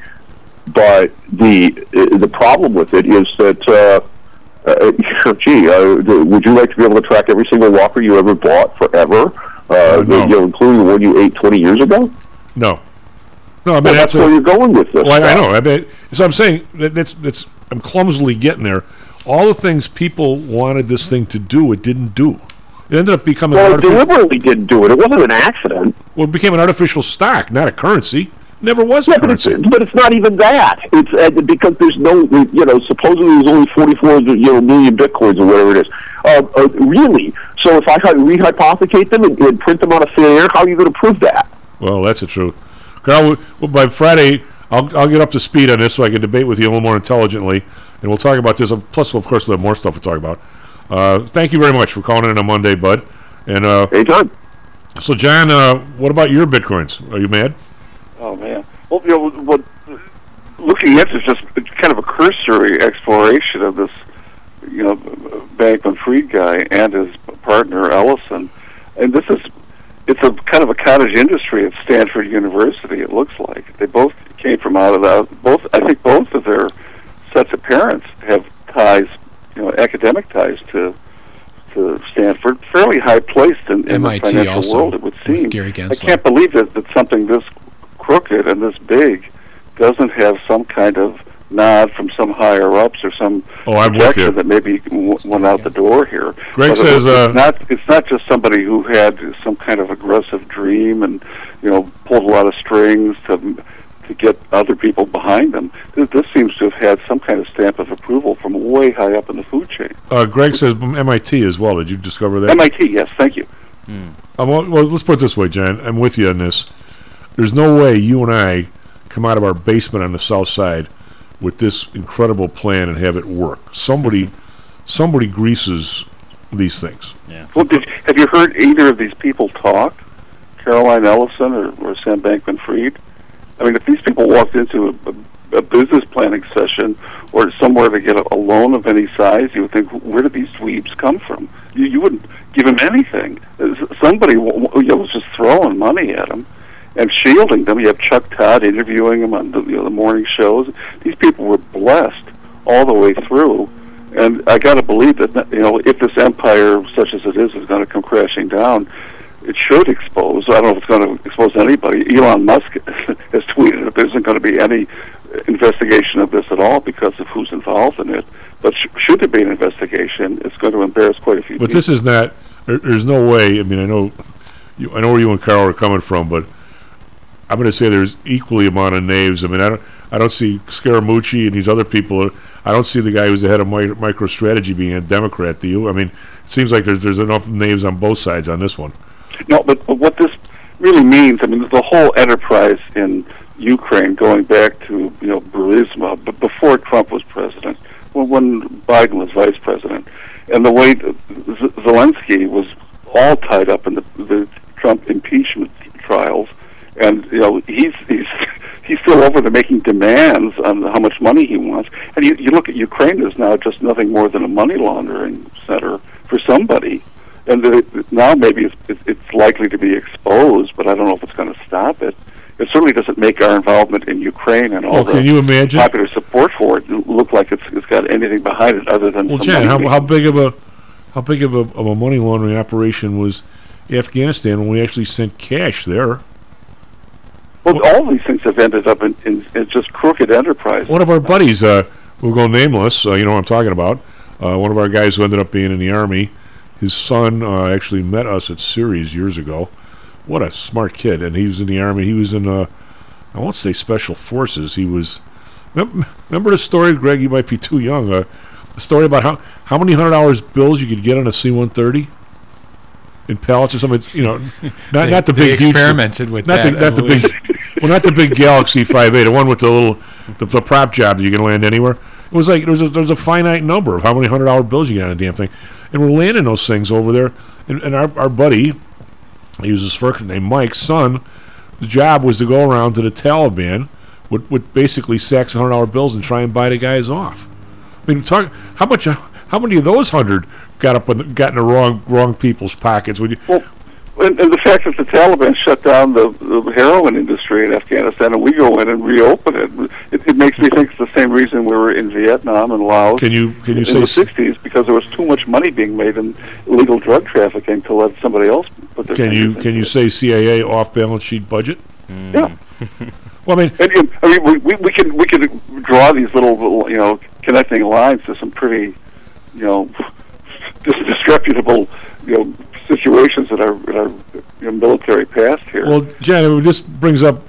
We only got a few minutes here. There's $400 million to Iran on pallets. Yeah, well, there actually was that's a little different. You said how much can fit in the plane? I'm guessing it's around $400 million. That's a little different because those guys paid for weapons we never delivered. Back when the Shah's gang actually paid advance payments to some of our Defense Department here because Fari knew all about this. His dad was in and they never got him. And then when these guys took over, we never gave them their money back because we didn't want to give these guys the dough. Right. So that's been a big bone of contention. I'm not saying we should have or shouldn't have, but it's a different story because they actually sent it here. It was when I say their dough, it was the Shah's group's dough, who's long gone. It wasn't these guys' dough, but it was Iranian dough. Yeah. Is that a fair statement, Jen? I mean, yeah. So I mean, it was slightly different. Now, whether I'd have given it to them like that, I don't know about that. But the thing is, we had to send them money because we couldn't send them a check because they're out of the international. They can't cash it. You know, real quick question, John. Is the House went after Trump, and now if the House becomes, they're going to go after Hunter Biden, and I think the whole world has figured out by now the kid's a sleazebag. And plus there's probably 2,000 Hunter Bidens around the world of both parties, probably all kids of people that are in Congress or something. They're chasing U.S. money all over the world. I mean, we're starting to figure that out.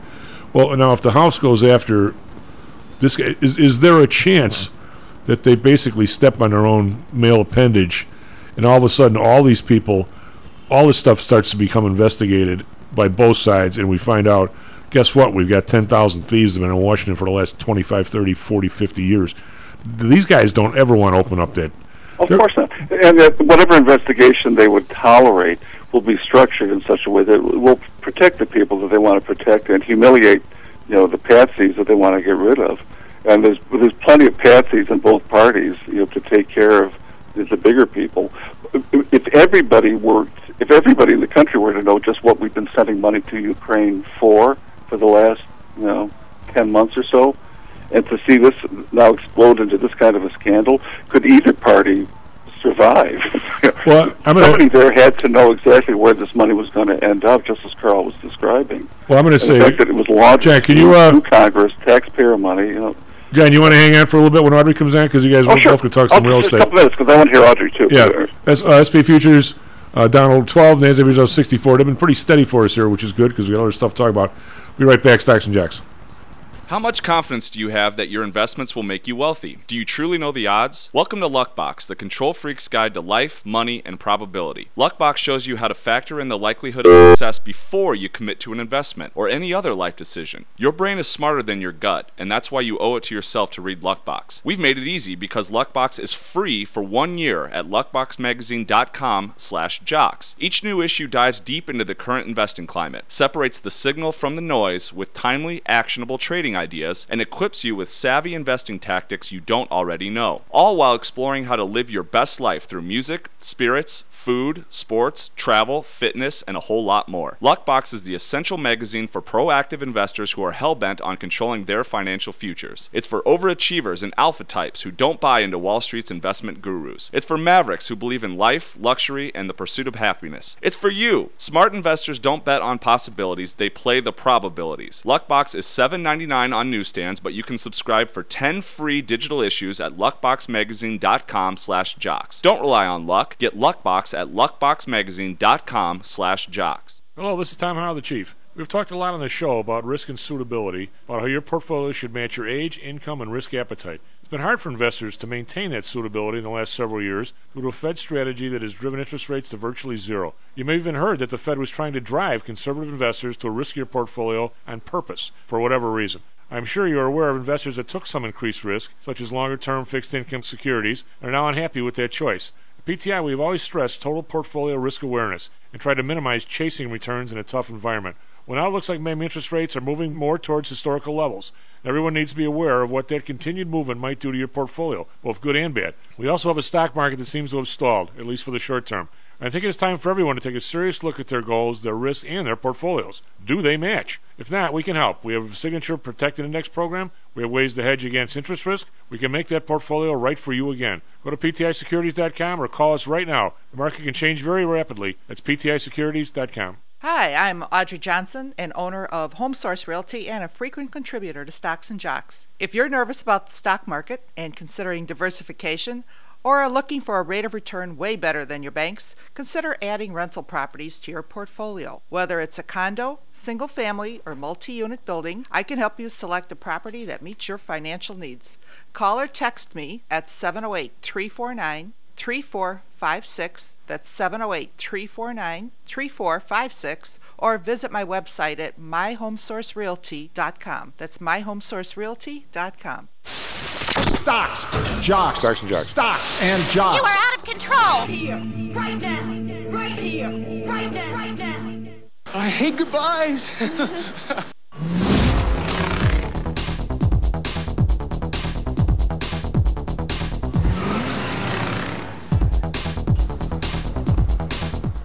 Hello and welcome back, Stocks and Jocks. I'm Tom Howe on break here, which you're never supposed to do. Greg just brought up another huge issue on this stuff. Greg, quit bringing up these issues, for God's sake. Get out of here. The S&P futures down 10 now, NASDAQ futures down 56. So we're down, but only a little bit, considering all that's happening in the crypto world and the fact that the Democrats are going to keep the Senate. So last week it was considered a huge boon if the Republicans took it, but now it doesn't appear to be going the other way. Dow futures only down 22.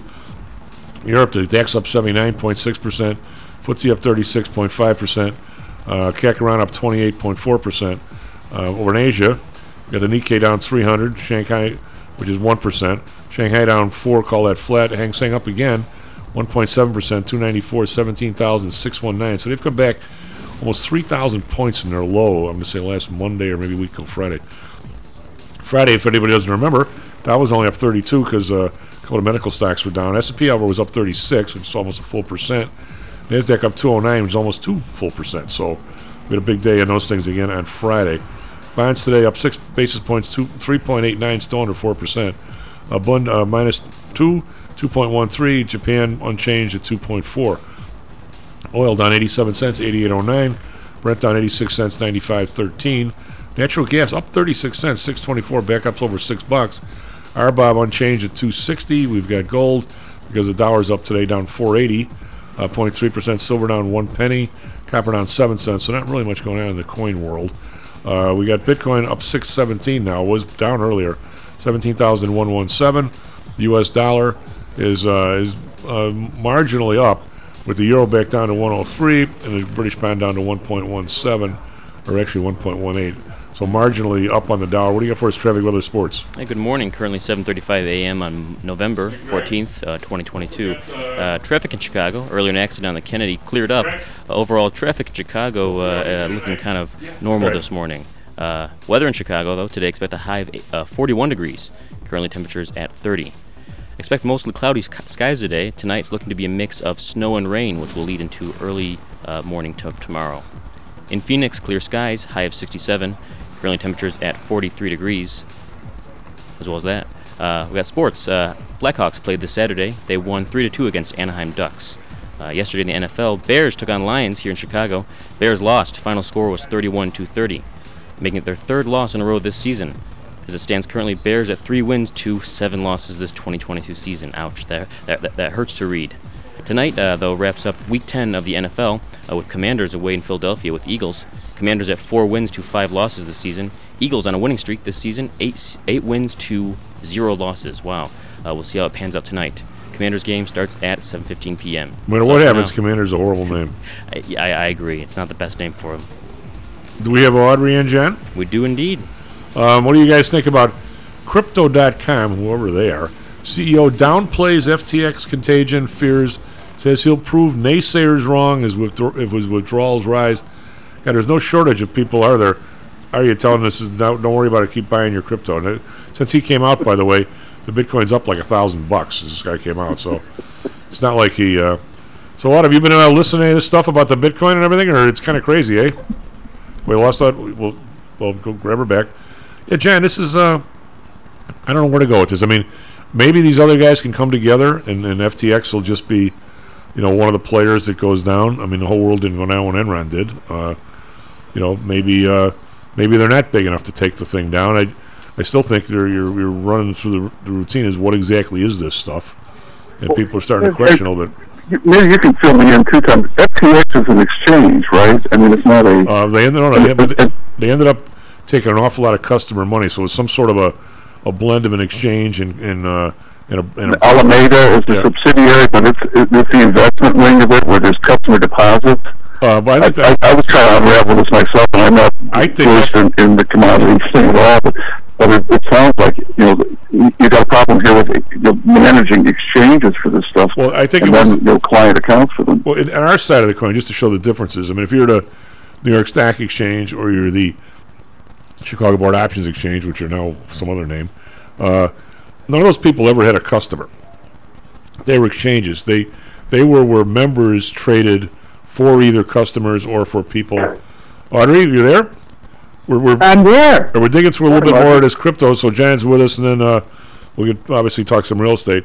But an exchange like the CBOE, you could never have been the members were either firms. Well, there was one class of membership, but any given day you could either do business for other people like PTI, or you traded for yourself as a market maker, and in any given stock. So same thing, New York Stock Exchange. But nobody had an account with the New York Stock Exchange except the members, and even that account was really on the money was all at OCC, or it was at DTC Clearing or New York Stock Exchange Clearing back in the day.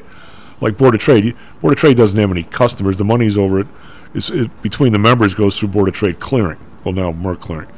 So the idea, somehow or another, this FTX had customer money and was, quote, an exchange, which probably means they weren't very good at either because they tried to be both. I mean, you're never going to have a situation where CBOE or the New York Stock Exchange all of a sudden has a run on customer money because they don't have any. The worst thing that could happen there is one of their members were to blow out and they have to cover that. That type of thing. Make sure that everybody's trade's all clear. But there's no... But Bitcoin was able to... Somehow this FTX, they were both issuing tokens, their own whatever currency. They had people's money. They somehow had their own tokens in people's account they were borrowing money from, and oh, by the way, they were in exchange. And somehow or another, they were sponsoring all these people around the world with all this money they obviously never had. But those checks cleared, they must have come out of customers. So why would you say this is a big enough mess or what? Well, it's definitely, I'm glad I'm not involved in it. I just get to sit back and see what happens. Yeah, I mean, and it seems like a lot of individual people got caught up on this. I mean, we were getting paid in it for a while and that sort of thing. What it does to the Bodhi is what it does to, Lebanon or someplace I was reading last week where their home currency or Venezuela. I probably think, I don't know this, I'm going to say one of the reasons why Venezuela and Lebanon can kind of limp along without their own currency being worth anything maybe is because they're using some of this other kind of currency. I don't know that, but I heard that in Lebanon that a lot of the stuff taking place is in Bitcoin or something else, maybe Ethereum or whatever these things are. I don't know that, but if the whole thing comes down, which I don't know if it's likely, but it's certainly possible, I think some people that don't have their own currency might actually get hurt. I don't know that, but I think Carl maybe could fill us in. Well, it makes sense if something you're hoping fills in the gaps all of a sudden goes away. You definitely have a problem. None of this stuff ever made it to the real estate transactions, did it, Odd? That you know of? No. Not that I've been aware of or participated in. Well, Musk at one time was saying he was going to take Bitcoin for a new Tesla, right? And did they ever do that, or did they just say they were going to and then didn't? I think Ford did too, didn't they? No, I think they might have, but again, I don't quote me on that. Yeah, I'm not sure. Would you have any idea, Jan? I don't know. A lot of people were talking about it. I don't know if anybody ever did. I know he's talking about it. I don't know if it ever, sort of being bandied around as something to kind of stir up the market at the time. I didn't know if he was really intending to do this, but. Well, I got to believe if it ever happened that he immediately cashed the thing in that day that he was going to be. But he was kind of into it for a while, but he didn't stay into it very long, did he? The guys that I know that were kind of in it was Scaramucci was in it. Mark Cuban used to come out, but the biggest player in there is probably this MicroStrategy guy, where he actually used. They got a real company. They make they make stuff for the internet and so forth. They're a big company, and how many $1 billion does he turn around and use essentially company funds to buy Bitcoin? It's kind of a reach. Yeah, I think in El Salvador, it's their national currency, Bitcoin. They were probably other. The political fallout from this will be very interesting too, and potentially disruptive. Well, last week I'll say this. Carl was talking, and you've been mentioning a little. Some people behind this, there must be some guys with long gray beards that are involved in this, because last week, as all this stuff broke, all these places went up. Coinbase, Bitcoin, MicroStrategy was up. They were all up, which is not really something you or I would expect. Would you say, Odd? You would say that those things would be down, but they were all maybe up. They're running from one place to another. Well, that could be. It's well, all right. We got you here for 15. What's going on in the real estate world, I mean, none of this stuff affects anything you're doing, does it? I mean, at least at this point. No, it's things are there. Interest rates last week were hovering around 7 3/4. That'll be before we see what happens after the rate hike takes effect in December. It's still fairly busy in our area, and again, as we talked about, kind of the unintended consequences is that way there's a shortage of inventory because people who have 3 or 4% mortgages are in a big hurry to downsize, upsize, laterally move, or relocate for a 7.5% or 8% mortgage right now. So there isn't a lot. So I'm still seeing multiple offers on nice houses that are. It seems we have lost Audrey. Yeah, she'll get right back. We should be right back. But the yeah, I mean, there's a small. Jan, what do you make of that? There's a small group of houses on the market because nobody wants to sell theirs. You have to go somewhere else for double the mortgage. So the value in those houses and demand for those houses is still pretty high. You know, if Aud sees a decent house, she's got to hustle with a client. But still, it seems like the overall. Do we not have Jan either? The lines are going down all around us. Oh God, they'll be back. Yikes! You'll get them back, but it seems like the overriding. I think they can only carry us for a while. That's just my opinion. They can only carry us for a while because it's just the difference in the amount of money you have to pay at 7 3/4 versus. I mean, if it was 3% 20 years ago, I mean, I wouldn't worry about it so much. But it was 3% 6 months ago, or 8 months ago. I mean, it's just a massive. I mean, there's a lot of people that just this whole thing. That's why I worry about this cryptocurrency. Not because I ever was for it in the first place. I never was. Every time something like this happens, whenever there's any kind of a recession, big screw up in the market, John, I'm just saying that whenever we have something like this. You know, I was going back to the mortgage rates. That people's payment are double what they were 8 months ago, and so we have somebody just texted me. I'll bet it's Audrey.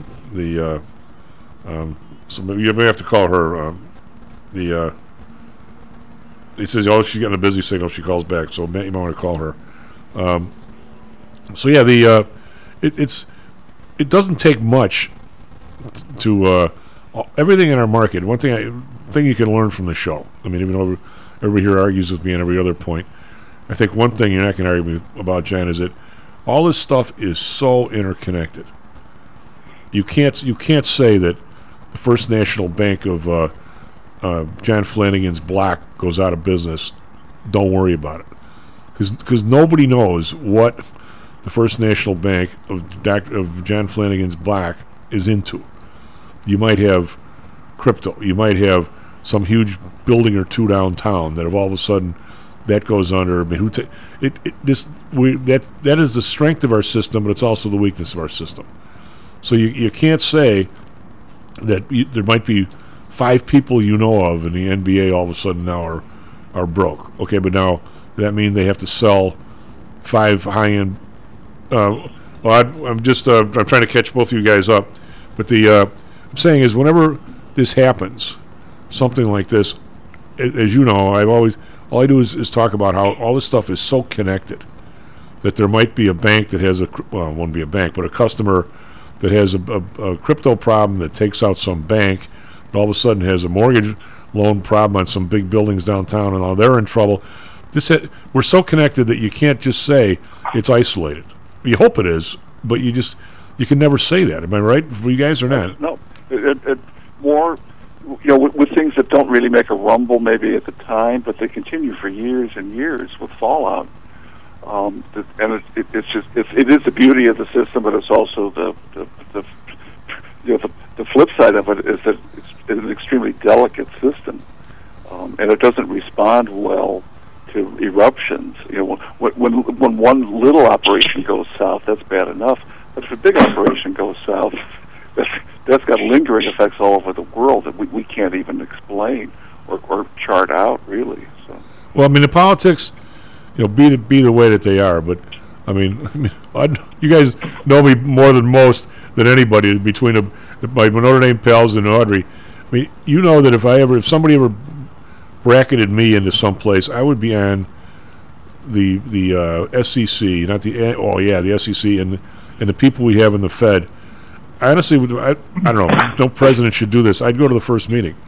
I'd say, look, you bleeps, I get the last problems. You guys are getting paid to tell me about the next problem and anticipate the next problem. And every month or every 2 months, I want to know, I don't know anything about this cryptocurrency stuff, but I see it starting to creep into the $1.5 trillion range. And I know, even if you guys haven't figured out yet, if this thing ever falls apart, we got a problem someplace. So even though your job isn't, quote, yet to regulate it, it's a potential landmine. Just like in 2008, these guys are the only people that should have known how much money was being borrowed in Japan to buy mortgages over here. Okay, we never had a problem like that before, but that's their job. It's like the guys in the Center of Disease Control with COVID. They've been getting paid for 50 years to wait for something like this and to handle it, and it showed up and they didn't. Am I right, Aud, or not? I mean, somehow you have to anticipate the next thing. That to me is your job. I don't need you. I know you can cash checks for people. I mean, duh. I want to know what the next crisis is. I know about the old ones. I'm not worried about those. Or am I being crazy here as usual? Well, you want people to do their jobs. That's your problem. Well, that is a problem. But I mean, we should know Biden or Trump, because this thing blew up and it grew under both of them. Both of those guys should have an ear every couple of weeks when they have a financial rundown or whatever. I'm sure they have briefings every morning. Every couple of weeks, I'd want to know, where is this thing going? Even though we're not regulating it, I heard this buffoon move from Chicago to the Bahamas. What does that mean? That means nobody's watching them? I mean, somehow or another, these are big things. I mean, it seems like we're caught with our drawers down. It's all about now everybody saying they should be regulated. Well, they should have been watched. Regulated and watched, I don't know if they're synonymous. Do you think, Jen? No. It strikes me, Tom, that, like I was saying earlier in the hour about the way these people present themselves, they have no credibility in my book for anything like what they're being relied upon for whatever skills. Jen, finish up. You expect politicians to act like responsible employees, and that's not what politicians do. But they are our employees. Yes, but they forgot that. Well, that's right. Because there should be total of it, so you get cycled out on a regular basis. We could save us all a lot of grief. We don't want to get into that discussion because my feeling on that is slightly different. I know that. Well, the reason why it's slightly different is actually two reasons, and I'll lob them out there. One is we'd have to wait 10 years to see if it worked. We don't have 10 years. And secondly... We have to wait 10 years. Well, okay, but secondly, because they're going to grandfather the people that are already in, so that's not going to help. And all it's going to do is drive people with the money further down the line. You'll find... No, you're not going to grandfather anybody. We're going to make a sweeping change. There are no more lifetime of people who are so damn old that they have to totter in and out. That's crazy. Hey, wait a minute. We're getting there. Well, you know what?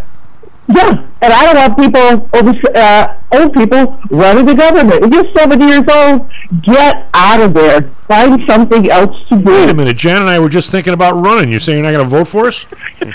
No. My time has finally come. Our time has finally come. What do you want us to That's get it. You guys are done, too. No. Done. I'm sufficiently decayed now to sort of make sense of everything, but nobody would listen to me when I'm... Nobody listen to me when I'm... After a while, you just need to let younger people move the country. And here I come. All I know is that, Jan, we're just starting. I'm going to say they could use the both of us. Well, just to respond to your idea, Tom, about who's watching these people, or isn't this what you would expect people to do? And I'm convinced somebody was watching them, but the person watching them, or persons, wasn't watching them to protect people who might be done in by a failure of the system, but it was protect their skin or somebody else's skin, and they'd be the first ones out of there when everything started to fall apart. So somebody clearly is watching this, and they don't talk about it because they don't even want other people to know the extent of what's going on. They want to protect it and keep it away from public scrutiny. Well, I have a question from Aud, who is Aud is still a member of FINRA, and still is a rep of PTI, and Jan is a learned attorney. I have a question for you. these guys that went in to allegedly were going to buy or bail out FTX, whatever the name of that guy was, the guy from Asia. Forget, Matt, what's the name of those people? Binance or something? Binance? Oh, you got me stumped. Binance or B-I-N-A-N-C-E. Yeah. Now those guys go in, they take a look at the books, see it's a scam, and immediately sell all their FTTs. I'm going to say bull bleep on that. You were now privy to information that nobody else had. I think that's a bad trade. I think these guys got to give that money back. I think that's insider trading, illegal. Well, coming from the trader, we heard Odd's opinion. What do you think, John? Well, I think so. I mean, if you've got privileged information and you were there solely in some kind of auditing position, or just a disinterested party, but you're really not a disinterested party, I think that's where the problem is. And if you're finding stuff that embarrasses you or endangers your investment, and you're the first one to get out, I'd say, yeah, that's a bad trade. If I were to say tomorrow that all of a sudden PTI's got all this money, and you two guys all of a sudden know we have money, so you sneak in the door and you're sitting there with me, we're going to buy, I'll pick a number here, we're going to buy Dow Chemical. And I go in and I say, all right, we've already accumulated, 40 million shares of Dow Chemical, and we're going to go in with our due diligence, and we're going to see what happens. And I go in and I find out that the chairman has been stealing money for the last 20 years and there's nothing left. And I immediately puke out the 40 million. I don't know that that's proper. That's just, whether it's wrong or not, it sure as hell stinks. Well, correct me if I'm wrong, Tom, but that idea of, to discourage or to make illegal insider trading is that if some disinterested party like an auditor finds something that's, got fraud written all over it, there's a press release, and everybody gets kind of an equal opportunity to respond to that and get out what they can, and nobody's in any better position than anybody else to survive or to sink.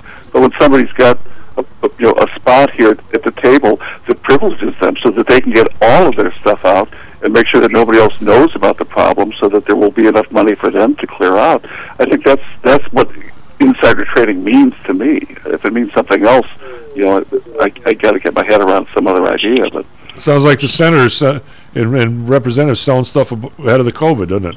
Right. Or the Pelosi's voting on all this stuff that she's in a leadership position on to control the outcome of a vote, and they can anticipate what's going to happen here, and they're in a position to manipulate their holdings. So and this seems to be wrong. Nobody's complaints about it. Well, it's so wrong. If we did that, we would all be in jail. Oh yeah. Well, it's a question of who we are. Right? Anybody thinks the legal system works for people? Well, I'll say this. I mean, I don't know anything about this. The latest Supreme Court person, the African American lady that I will say this: it's the first time ever I've heard of anybody recusing themselves from a case. Is that a step in the right direction, or did everybody just know she was so tight with it that she had to? No, she should have recused herself from both, the cases. So I'd be a lot happier with her if she'd treated both of them the same way. Well, she just bought out of the institution, that case that she had some affiliation with, but she was certainly intimately involved with what the issues were, and I think she should have been a little more observant of her ethics problems. We're skipping around here, but yep. What do you guys make of this affirmative action thing? There's two opinions from two different areas. I mean, I don't know how you can justify it at an institutional level. I mean, I don't think you want everybody. I get the part that for 20 years when you don't want everybody from WASP kids from New England going to Harvard, but then you didn't want 90% of the kids, Jewish kids, who happen to study harder than most of the other ones. Now you don't want all the Asian kids who study harder than anybody. I mean, how do you not get all WASP for 10 years and then all Jewish people for 10 years and all? I mean, how do you spread it around without have some sort of an affirmative action? But by the same token, that's nothing but discrimination. I don't know where I stand on this. John, you first. Well, I'll use an example. When I went to DePaul Law School, my entering class in 1978 of about 300 plus people had not one African American student in it. And that was because in the years running up to 1978, DePaul had really made an effort to admit large numbers of African-American students. But what had happened was that their rate of passage for the Illinois bar had plunged so significantly that they were now embarrassing themselves, and it was hurting their recruitment of new students. So they decided for the class of 1978, no African-Americans. How do you do none? Jesus. Well, you couldn't do that. I mean, and nobody, to my knowledge, brought a lawsuit or anything against them. But it was very much talked about at the time because everybody looked around and said, there are no blacks whatsoever. Even in the evening division, there wasn't one single black student. And I don't think that's necessarily the way you want to go at all. But it shows that DePaul had erred too much on the other side of admitting people willy-nilly, and it showed up in their bar passage rates. And they couldn't continue. They couldn't get money from people. What's your feel? What's your feel on this? I think if you discourage achievement and functioning on your merit, you're discouraging the American dream. You have to find a way to include everybody in some way so that people will strive. But if you I look at the people graduating school now and walking around, and people are stupid. I mean, people have no basic knowledge of the world themselves. Simple math, simple science, simple history. The teachers, this generation of teachers, and not all of them, but some of them, I don't know how they got their jobs. I don't understand when learning became less important everywhere. Before, there was a standard in schools that you had to learn how, whatever, for each grade, add, subtract, multiply, divide, a reading level. No, when we started giving people a pass on knowledge levels, starting in grammar school, you started dumbing down America. You need to be held to a standard no matter who you are for your own good. How are you going to function in the world? Everybody is not going to be Albert Einstein, but there's plenty of room for you to be excellent as far as you can go and find your place in the world. As soon as we started dumbing down requirements for people, it hurt people. They think they're helping people. They're not helping people. You have to get people up to a standard if they hope to just get... It's hard to have a nice life in the world. You ask anybody who's working 1, 2, 3 jobs, and I'm not talking a great life living on yachts, traveling the world. I'm talking it's hard to have an average, nice life in the world, and you need all the education you could get, no matter if you are, no matter what you're doing. I don't care if you're checking out groceries or you're president of the Senate. You have to go as far as you can, and you need all the help you can. So I think I hit a chord there. What do you think, John? I turned around with that one. Just saying. Anyway, but well said. Well said, Odd. Yeah, SP Futures down 11, NASDAQ Futures down 66. Thank you, guys. Thanks for hanging in there the whole way, Jan. Matt, good job with all this stuff going on. No problem. We'll be back tomorrow, Stocks and Jocks. Stocks and Jocks is brought to you by PTI Securities and Futures. Go to PTIsecurities.com. PTI ProDirect. Trade for as low as a penny per share and $1 per option contract. Learn more at PTIProDirect.com. Nadex, offering an intuitive way to trade the financial markets. Visit nadex.com. HomeSource Realty. Call Audrey Johnson at 708-349-3456. Hamzy Analytics. Listen to Fari Hamzy every other Thursday and visit HamzyAnalytics.com. ChiroMed. Back or neck pain? Schedule a complimentary consultation by calling 708-403-2727. DAX Research. Tune in for David Andelman's technical analysis on Mondays and Thursdays and call 1-800-821-4968. The inbounds pass comes into Jordan. Here's Michael at the foul line. A shot on Elo. Good! The Bulls win it! They win it! Set the Cleveland Cavaliers. Michael Jordan hits it at the foul line. 101-100.